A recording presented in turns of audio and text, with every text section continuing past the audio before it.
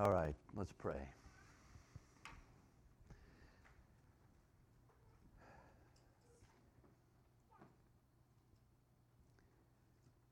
Father God, we are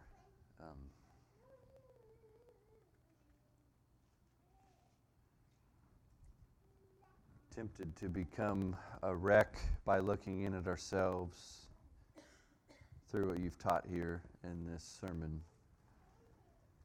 So I pray that we would remember, even in the midst of conviction, that there is hope in Jesus. There is help in Jesus. There is grace and mercy from your hand in Jesus.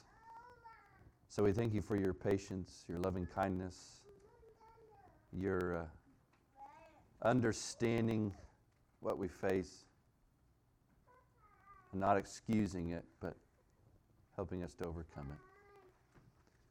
So, Father, we pray that you would bless us with the power of your Spirit as we understand more of these things. We ask that you would help us understand. We ask that you would uncover in us any unclean way, and that you would cleanse us from all unrighteousness. Father, we ask mostly that through all this you be glorified, that people get the aroma of Christ, that people see Christ through the Spirit's work in our lives to shun such things that are natural to sinful humans. Father, help us to not look at these things in a legalistic way, but to understand them in the power of the Spirit, to live free. So set us free today and help us. In Jesus' name we pray. Amen. Matthew 5:27 through 30. You see there on the screen what we're dealing with today.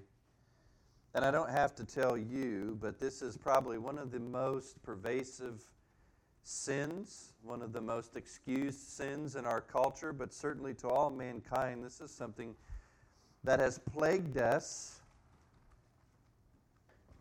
in the perversion of intimacy since the beginning. The problems of lust in the flesh, which take dramatic and harmful turns, are nothing new to the world, nothing new to any culture or kingdom or place. This is something that sinful humanity is prone to. For instance, in 2018, there was a survey on pornography use. And of those surveyed, 73% of women and 98% of men had confessed to viewing pornography within the past 6 months. Those are large numbers. If you put those together, that's an average of 85% of people surveyed had used pornography in that amount of time. This is a multi-billion-dollar industry in this nation, but it's not just unique to this place and this time. If you look at Corinth in the Bible, this was a place that not only would rival maybe the red light district in Amsterdam, but it would overcome it. It was a place, some places in Corinth, you could not walk with your children, or you should not walk down the street because of things that were seen out in the open. The perversion of the intimate relationship that God created between a man and a woman in the marriage covenant has crippled families and societies, has brought about wars, has caused all sorts of destruction from the beginning. Now, it is easy for Jesus' first century listeners and the Jewish leaders to point to themselves as images of purity in these spheres because they don't commit adultery. They don't take another's wife or husband, and so they should be looked at, right, as the pure people, except for the fact that they're not. Because as Jesus has done with anger, so he's going to do with lust.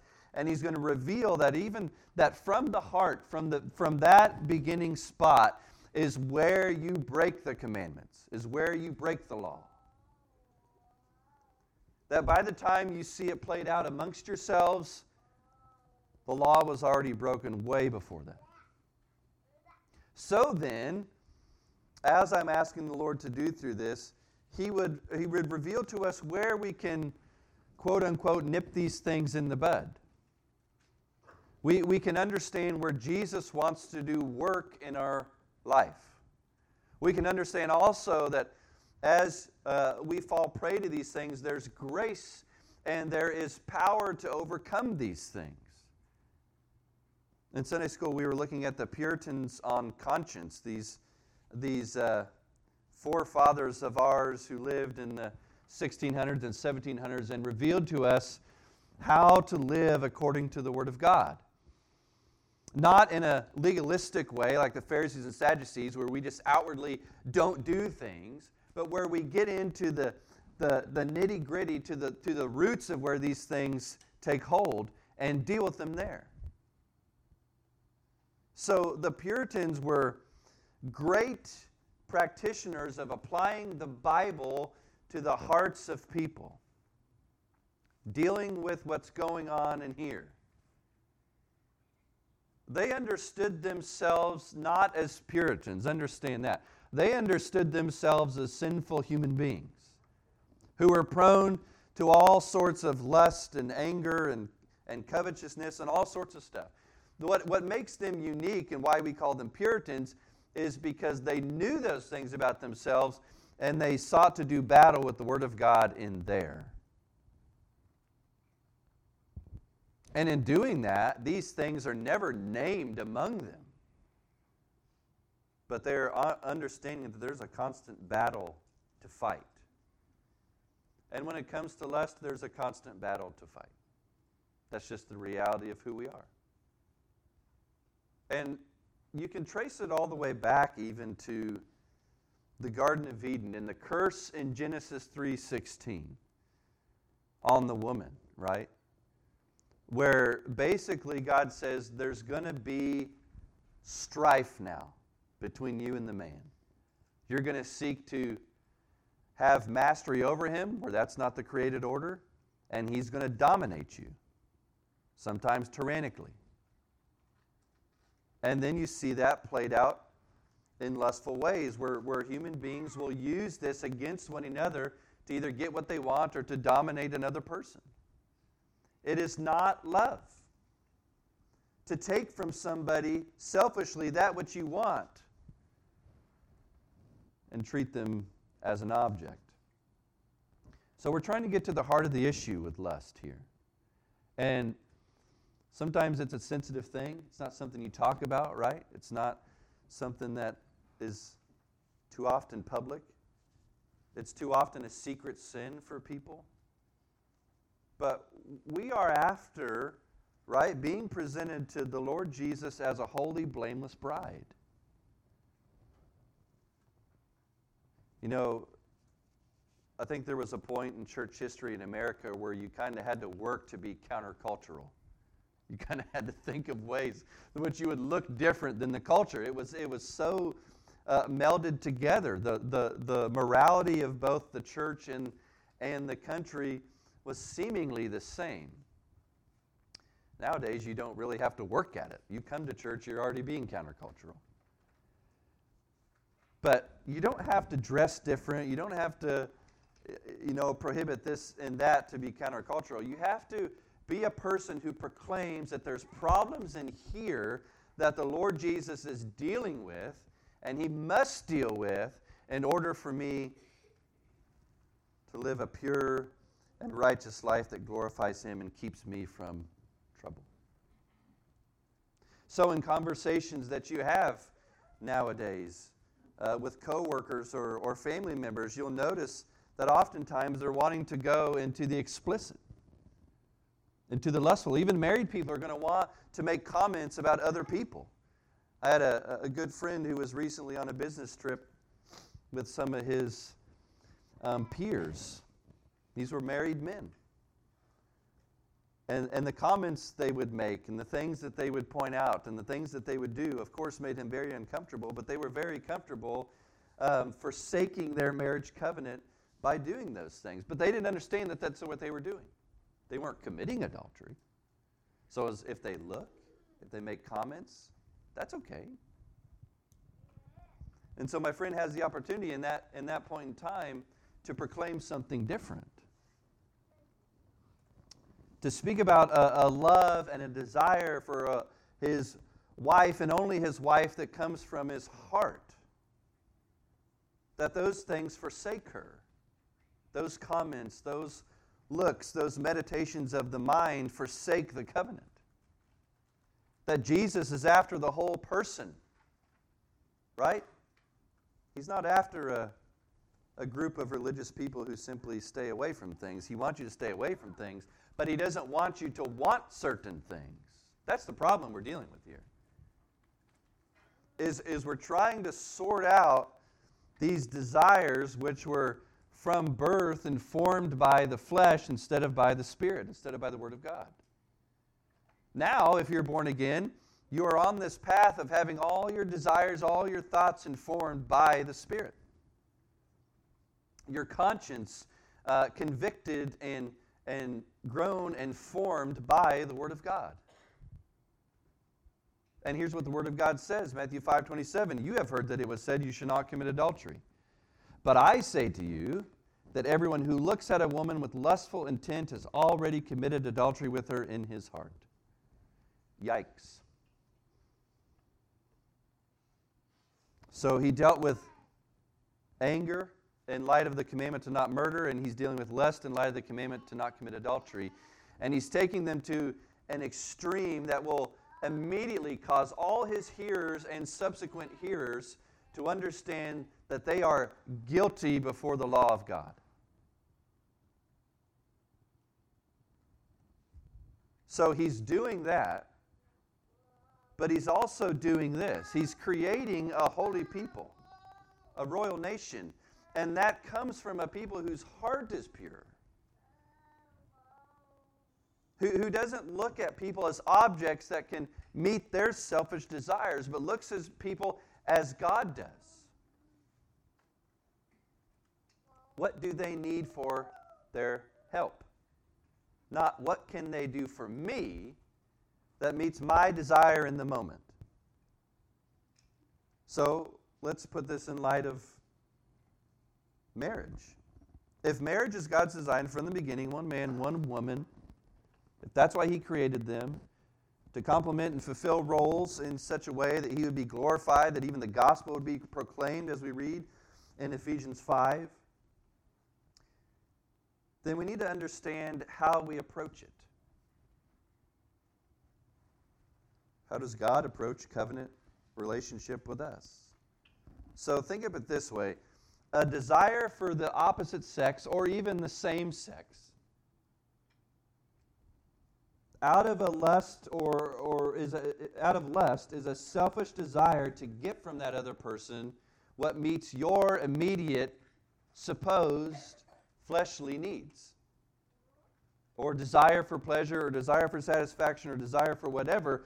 If they can do that for me, if I can take that from them, that's a desire of lust. That is selfish and objectifies that other person as simply an object that can meet your needs. But a desire to marry a person of the opposite sex in a godly intent is a desire to set, as the Song of Solomon calls, a seal of love or a banner of love over that person to meet their needs, deepest needs, spiritually, emotionally, physically, to build them up, to give them constant, faithful love. It's a selfless desire to bless and to seek someone else's good before our own. That is the right intent to have towards the opposite sex when thinking of marriage. And yes, we do have to couch that typical desire under the covenant of marriage, because outside of that, the Bible gives no license to practice this gift of God sexual intimacy outside of marriage.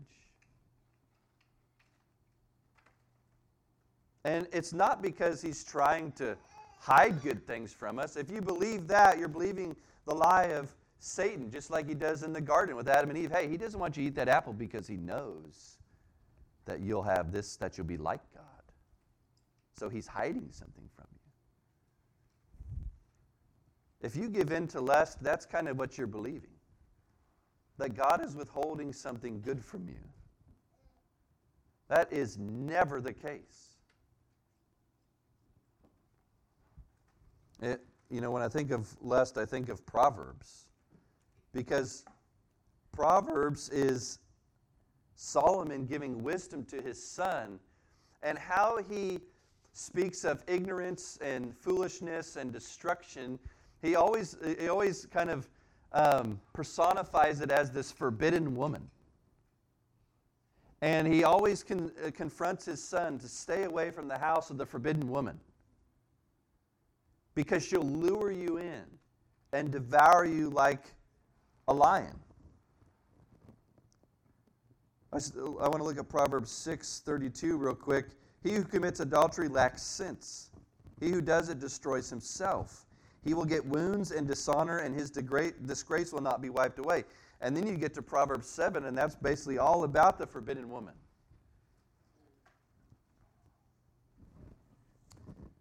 Proverbs 7, starting in verse 10, he says, "Behold, the woman meets him, dressed as a prostitute, wily of heart. She is loud and wayward. Her feet do not stay at home. Now in the street, now in the market, and in every corner she lies in wait. She seizes him and kisses him. And with bold face she says to him, I had to offer sacrifices, and today I have paid my vows. So now I have come out to meet you, to seek you eagerly, and I have found you. I have spread my couch with coverings, colored linens from Egyptian linen. I have perfumed my bed with myrrh, aloes, and cinnamon. Come, let us take our fill of love till morning. Let us delight ourselves with love. For my husband is not at home. He has gone on a long journey.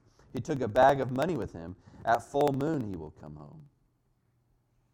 Now, what's to come of this? Verse 21.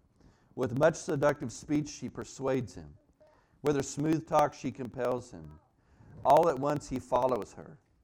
As an ox goes to the slaughter, or as a stag is caught fast, till an arrow pierces its liver. As a bird rushes into a snare, he does not know that it will cost him his life." When I was in Africa, we were in a busy city at one point. And, there's lots of movement, lots of people kind of in a dense, crowded area, lots of motorcycles going by and all this sort of stuff. And my professor leaned over to me and he whispered, he said, "Look over there." And I was like, "What am I looking at?" And there was a woman dressed in red, and she was just standing against a wall. And she became very easy to see because everyone was moving so fast, and she's the only person standing still. And he said, "Do you know who that is?" And I was like, "I don't know. Is she famous? I don't know. Who is she?" And he's like, "That's a prostitute."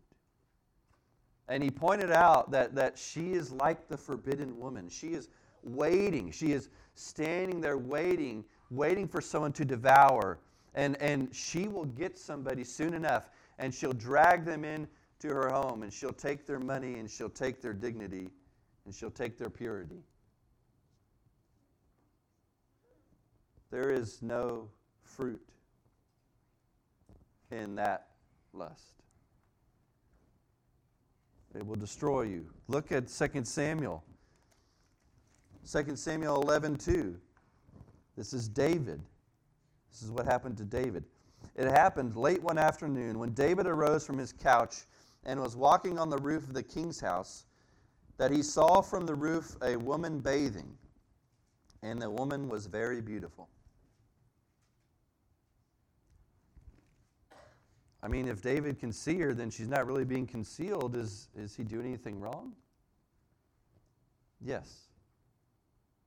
Because we understand the story of David. He looked upon her, and it's not like he accidentally saw her. Maybe at first, but then he stayed. He stayed in lust. And the lust gave birth to a desire.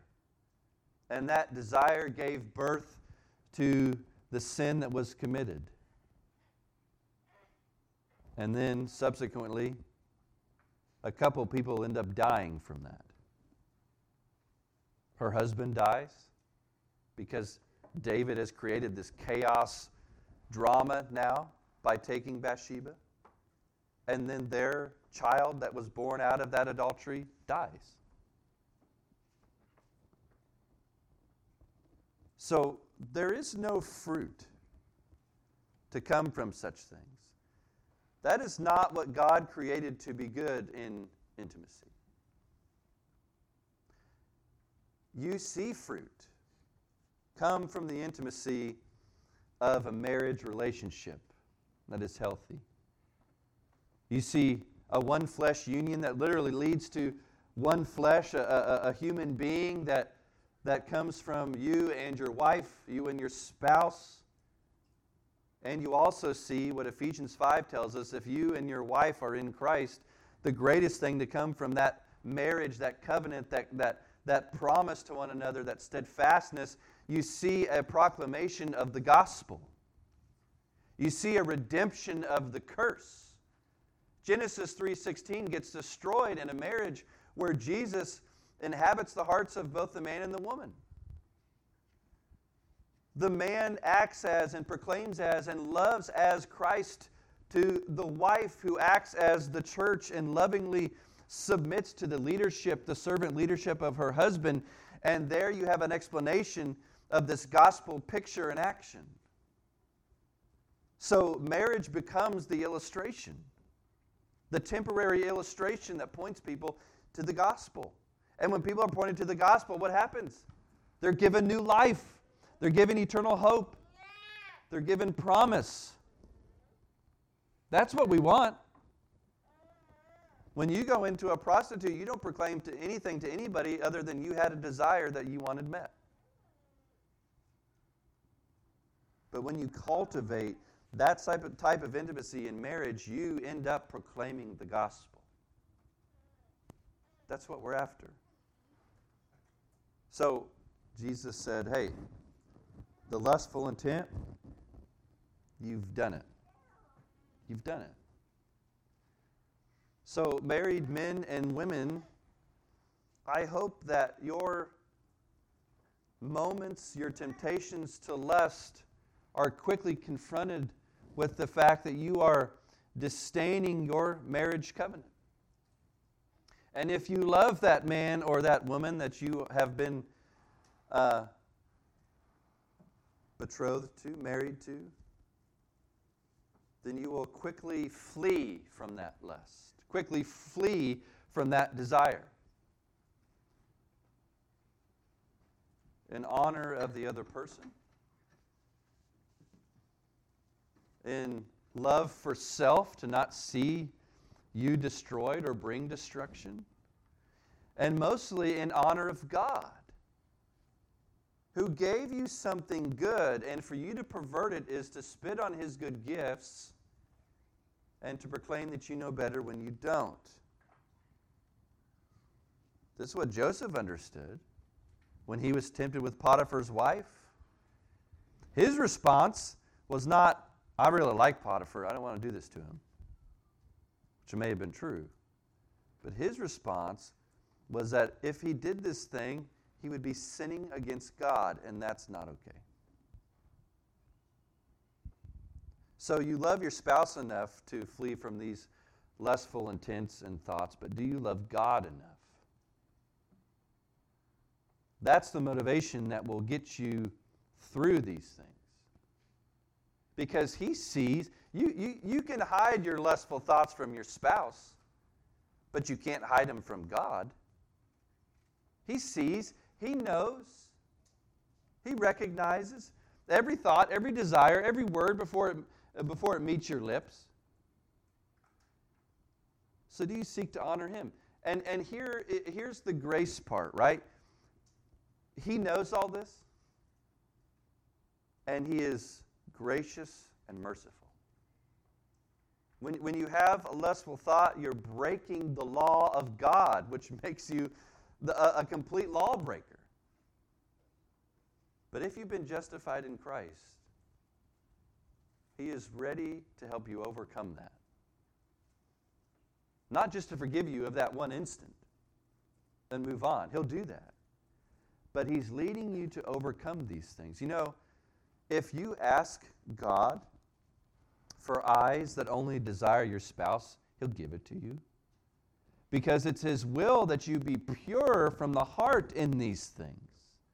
So ask Him for what you need. He'll give it to you.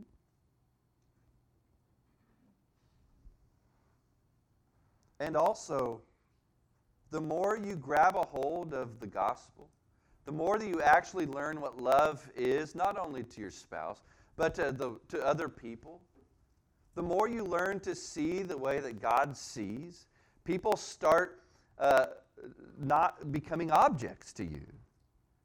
They start becoming people created in the image of God. That you have the opportunity to bless in Jesus. That you have the opportunity to help, maybe. They're not objects for you. That's why in God's economy, in the kingdom, the characteristic, one of the main characteristics of His people is that they're selfless, humble, seeking others' good before their own. That completely destroys lustful intent and desire. So you have to see people like God sees them. And that only comes from looking at, meditating on, thinking about how He sees people.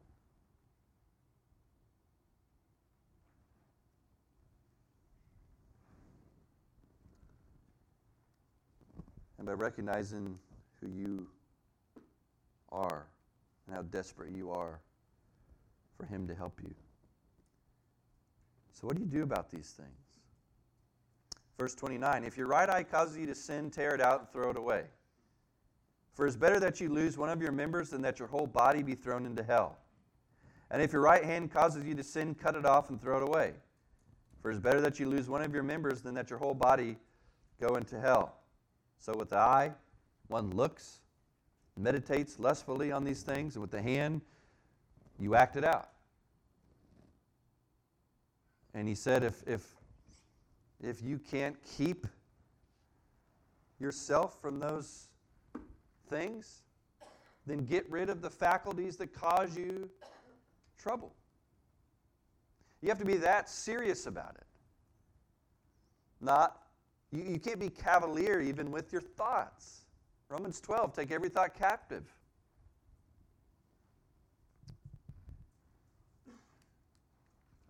James says it this way. James 1:13 says it this way, through verse 15. Let no one say when he is tempted, I am being tempted by God. For God cannot be tempted with evil, and He Himself tempts no one. But each person is tempted when he is lured and enticed by his own desire. Then desire, when it has conceived, gives birth to sin, and sin, when it is fully grown, brings forth death. You sin because you want to. So you have to want something more than that desire to sin. What could you want more than that? I would argue that the more you see of the beauty and the glory of God, the more that overcomes every sinful desire in your heart. You know how you do that? He just gave you a book to read that proclaims His glories and His excellencies in the most beautiful ways, in ways that you can memorize them, in ways that you can meditate on them, and easily accessible ways in our culture where you can open your phone, you can open this book, you can put it in your AirPods, you can do all that stuff, and God reveals to you what is greater. What the psalmist says is sweeter than honey and more valuable than much fine gold. knowing God. And I'm using that intimate word for knowing that the Bible uses. Being drawn closer to Him in an intimate relationship to where you see more and more of His beauty and are more and more transformed into the image of His Son, who loves Him perfectly and completely without end, and therefore obeys Him perfectly and completely without end. You become like Jesus the more that you love God. Jesus wasn't tempted with lust. He had no lustful thoughts or desire because He loved God first and saw people differently, not as objects, but as lost sheep. So much that He had compassion on them. He didn't take things from them. He gave everything to us. And His desire for that left no room for any sinful desire in Him whatsoever. Let's listen to a couple of the apostles tell us how to deal with the sins of the flesh. In 1 Peter, Peter is telling exiles who've been scattered for their faith, persecuted for their faith. He's focusing more on not getting out of exile, but on becoming a holy people. So in verse 11 of 1 Peter in chapter 1, Beloved, I urge you as sojourners and exiles to abstain from the passions of the flesh, which wage war against your soul. Why? Keep your conduct among the Gentiles honorable, so that when they speak against you as evildoers, they may see your good deeds and glorify God on the day of visitation. In other words, that they may be saved to where they are awaiting His coming along with you, because they saw that you valued something more than meeting the desires of your flesh. Because what we learned from the fall in the garden is that now our flesh has desires that are contrary to God. They're perverted, sinful desires. Every one of us has them.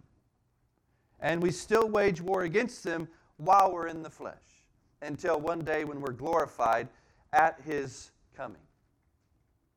Until then, you are being made holy. There's a process to where these things are being rooted out and they're replaced with a great righteous desire for God. That's how you destroy lust. You look at Him. Isn't it funny how all of this stuff gets cleaned up and destroyed simply by looking at Him? I'm always amazed at how glorification happens for us in heaven. It appears as though it just like magically happens. You get to heaven, you're glorified. Why? You know why? Because you see face to face, 1 Corinthians tells us, the glory of God in the face, like literal face, of Jesus Christ. And all of the old things pass away. It's like they melt under that red-hot, intense glory of His goodness. Everything's stripped away. All your suffering becomes worth it. All your lustful, evil desires become nothing compared to what you're witnessing.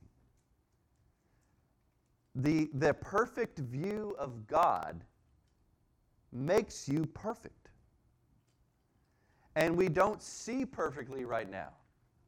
We see dimly in a mirror. So we're still struggling. But we're going to see perfectly and then be made perfect. 1 John 2:16.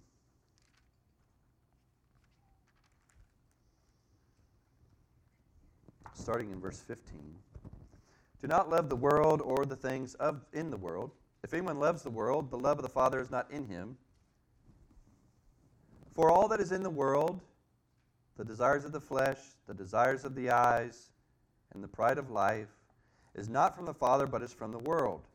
And the world is passing away, along with its desires, but whoever does the will of God abides forever. You have to put everything in perspective when you're dealing with sin. Is this sin going to give life to me or the other person? Is this a desire that God wants? Is this a desire that will bear fruit? In other words, it'll bring good to the world, good to people, glory to God? Or is this just me and what I want? Paul tells the Corinthians, as I mentioned them earlier, there was hardly a place that was more sexually immoral than Corinth.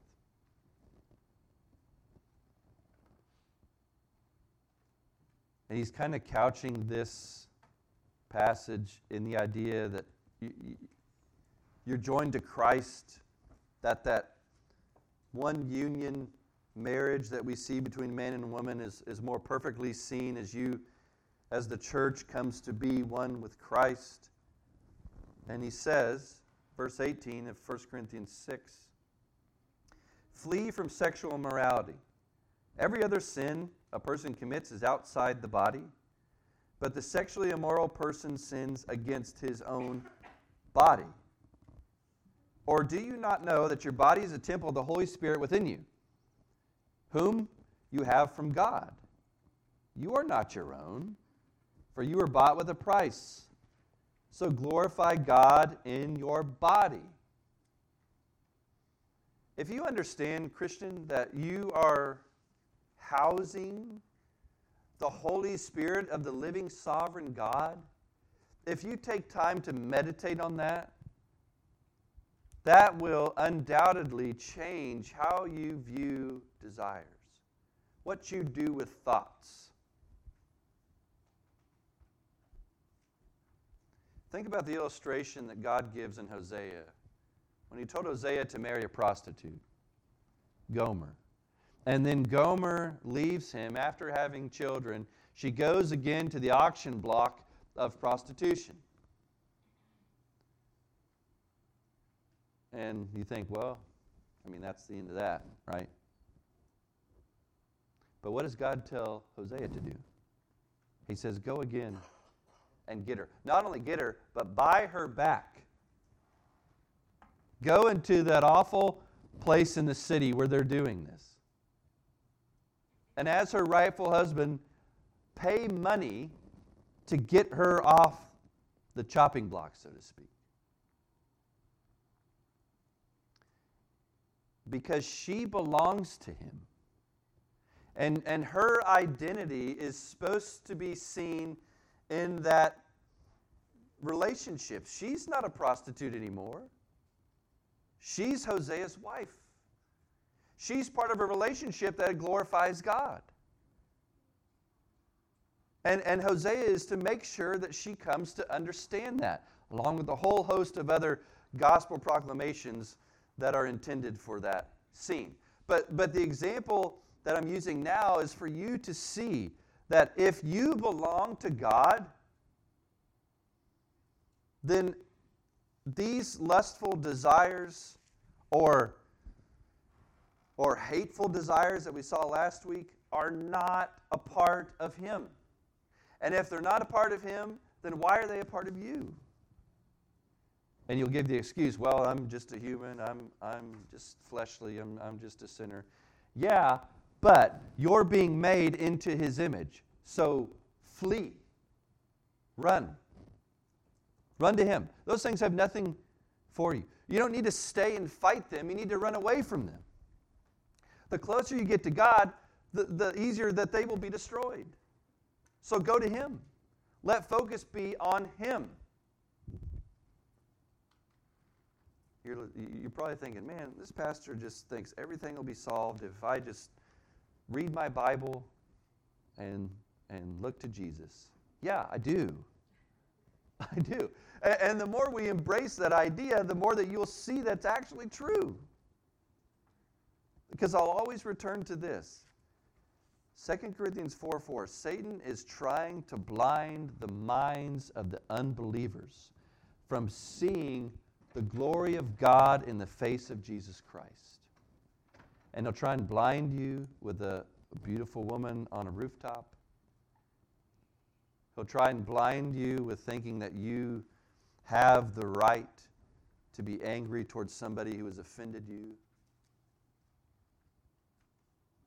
He'll try and blind you to say that, hey, the desire you have, God made you, it's good. Why would God not want you to feel good or have good things? And we know by now that the opposite is true. He withholds no good things from us, to him who loves him. So yes, look to Jesus, and let those lustful moments serve as a reminder to look to him. Preach this to yourself. He's better. He's better. Of course, you should look at your spouse as better, right? But he's better. That's what destroys that. So respond to him now, and then we'll stand and sing.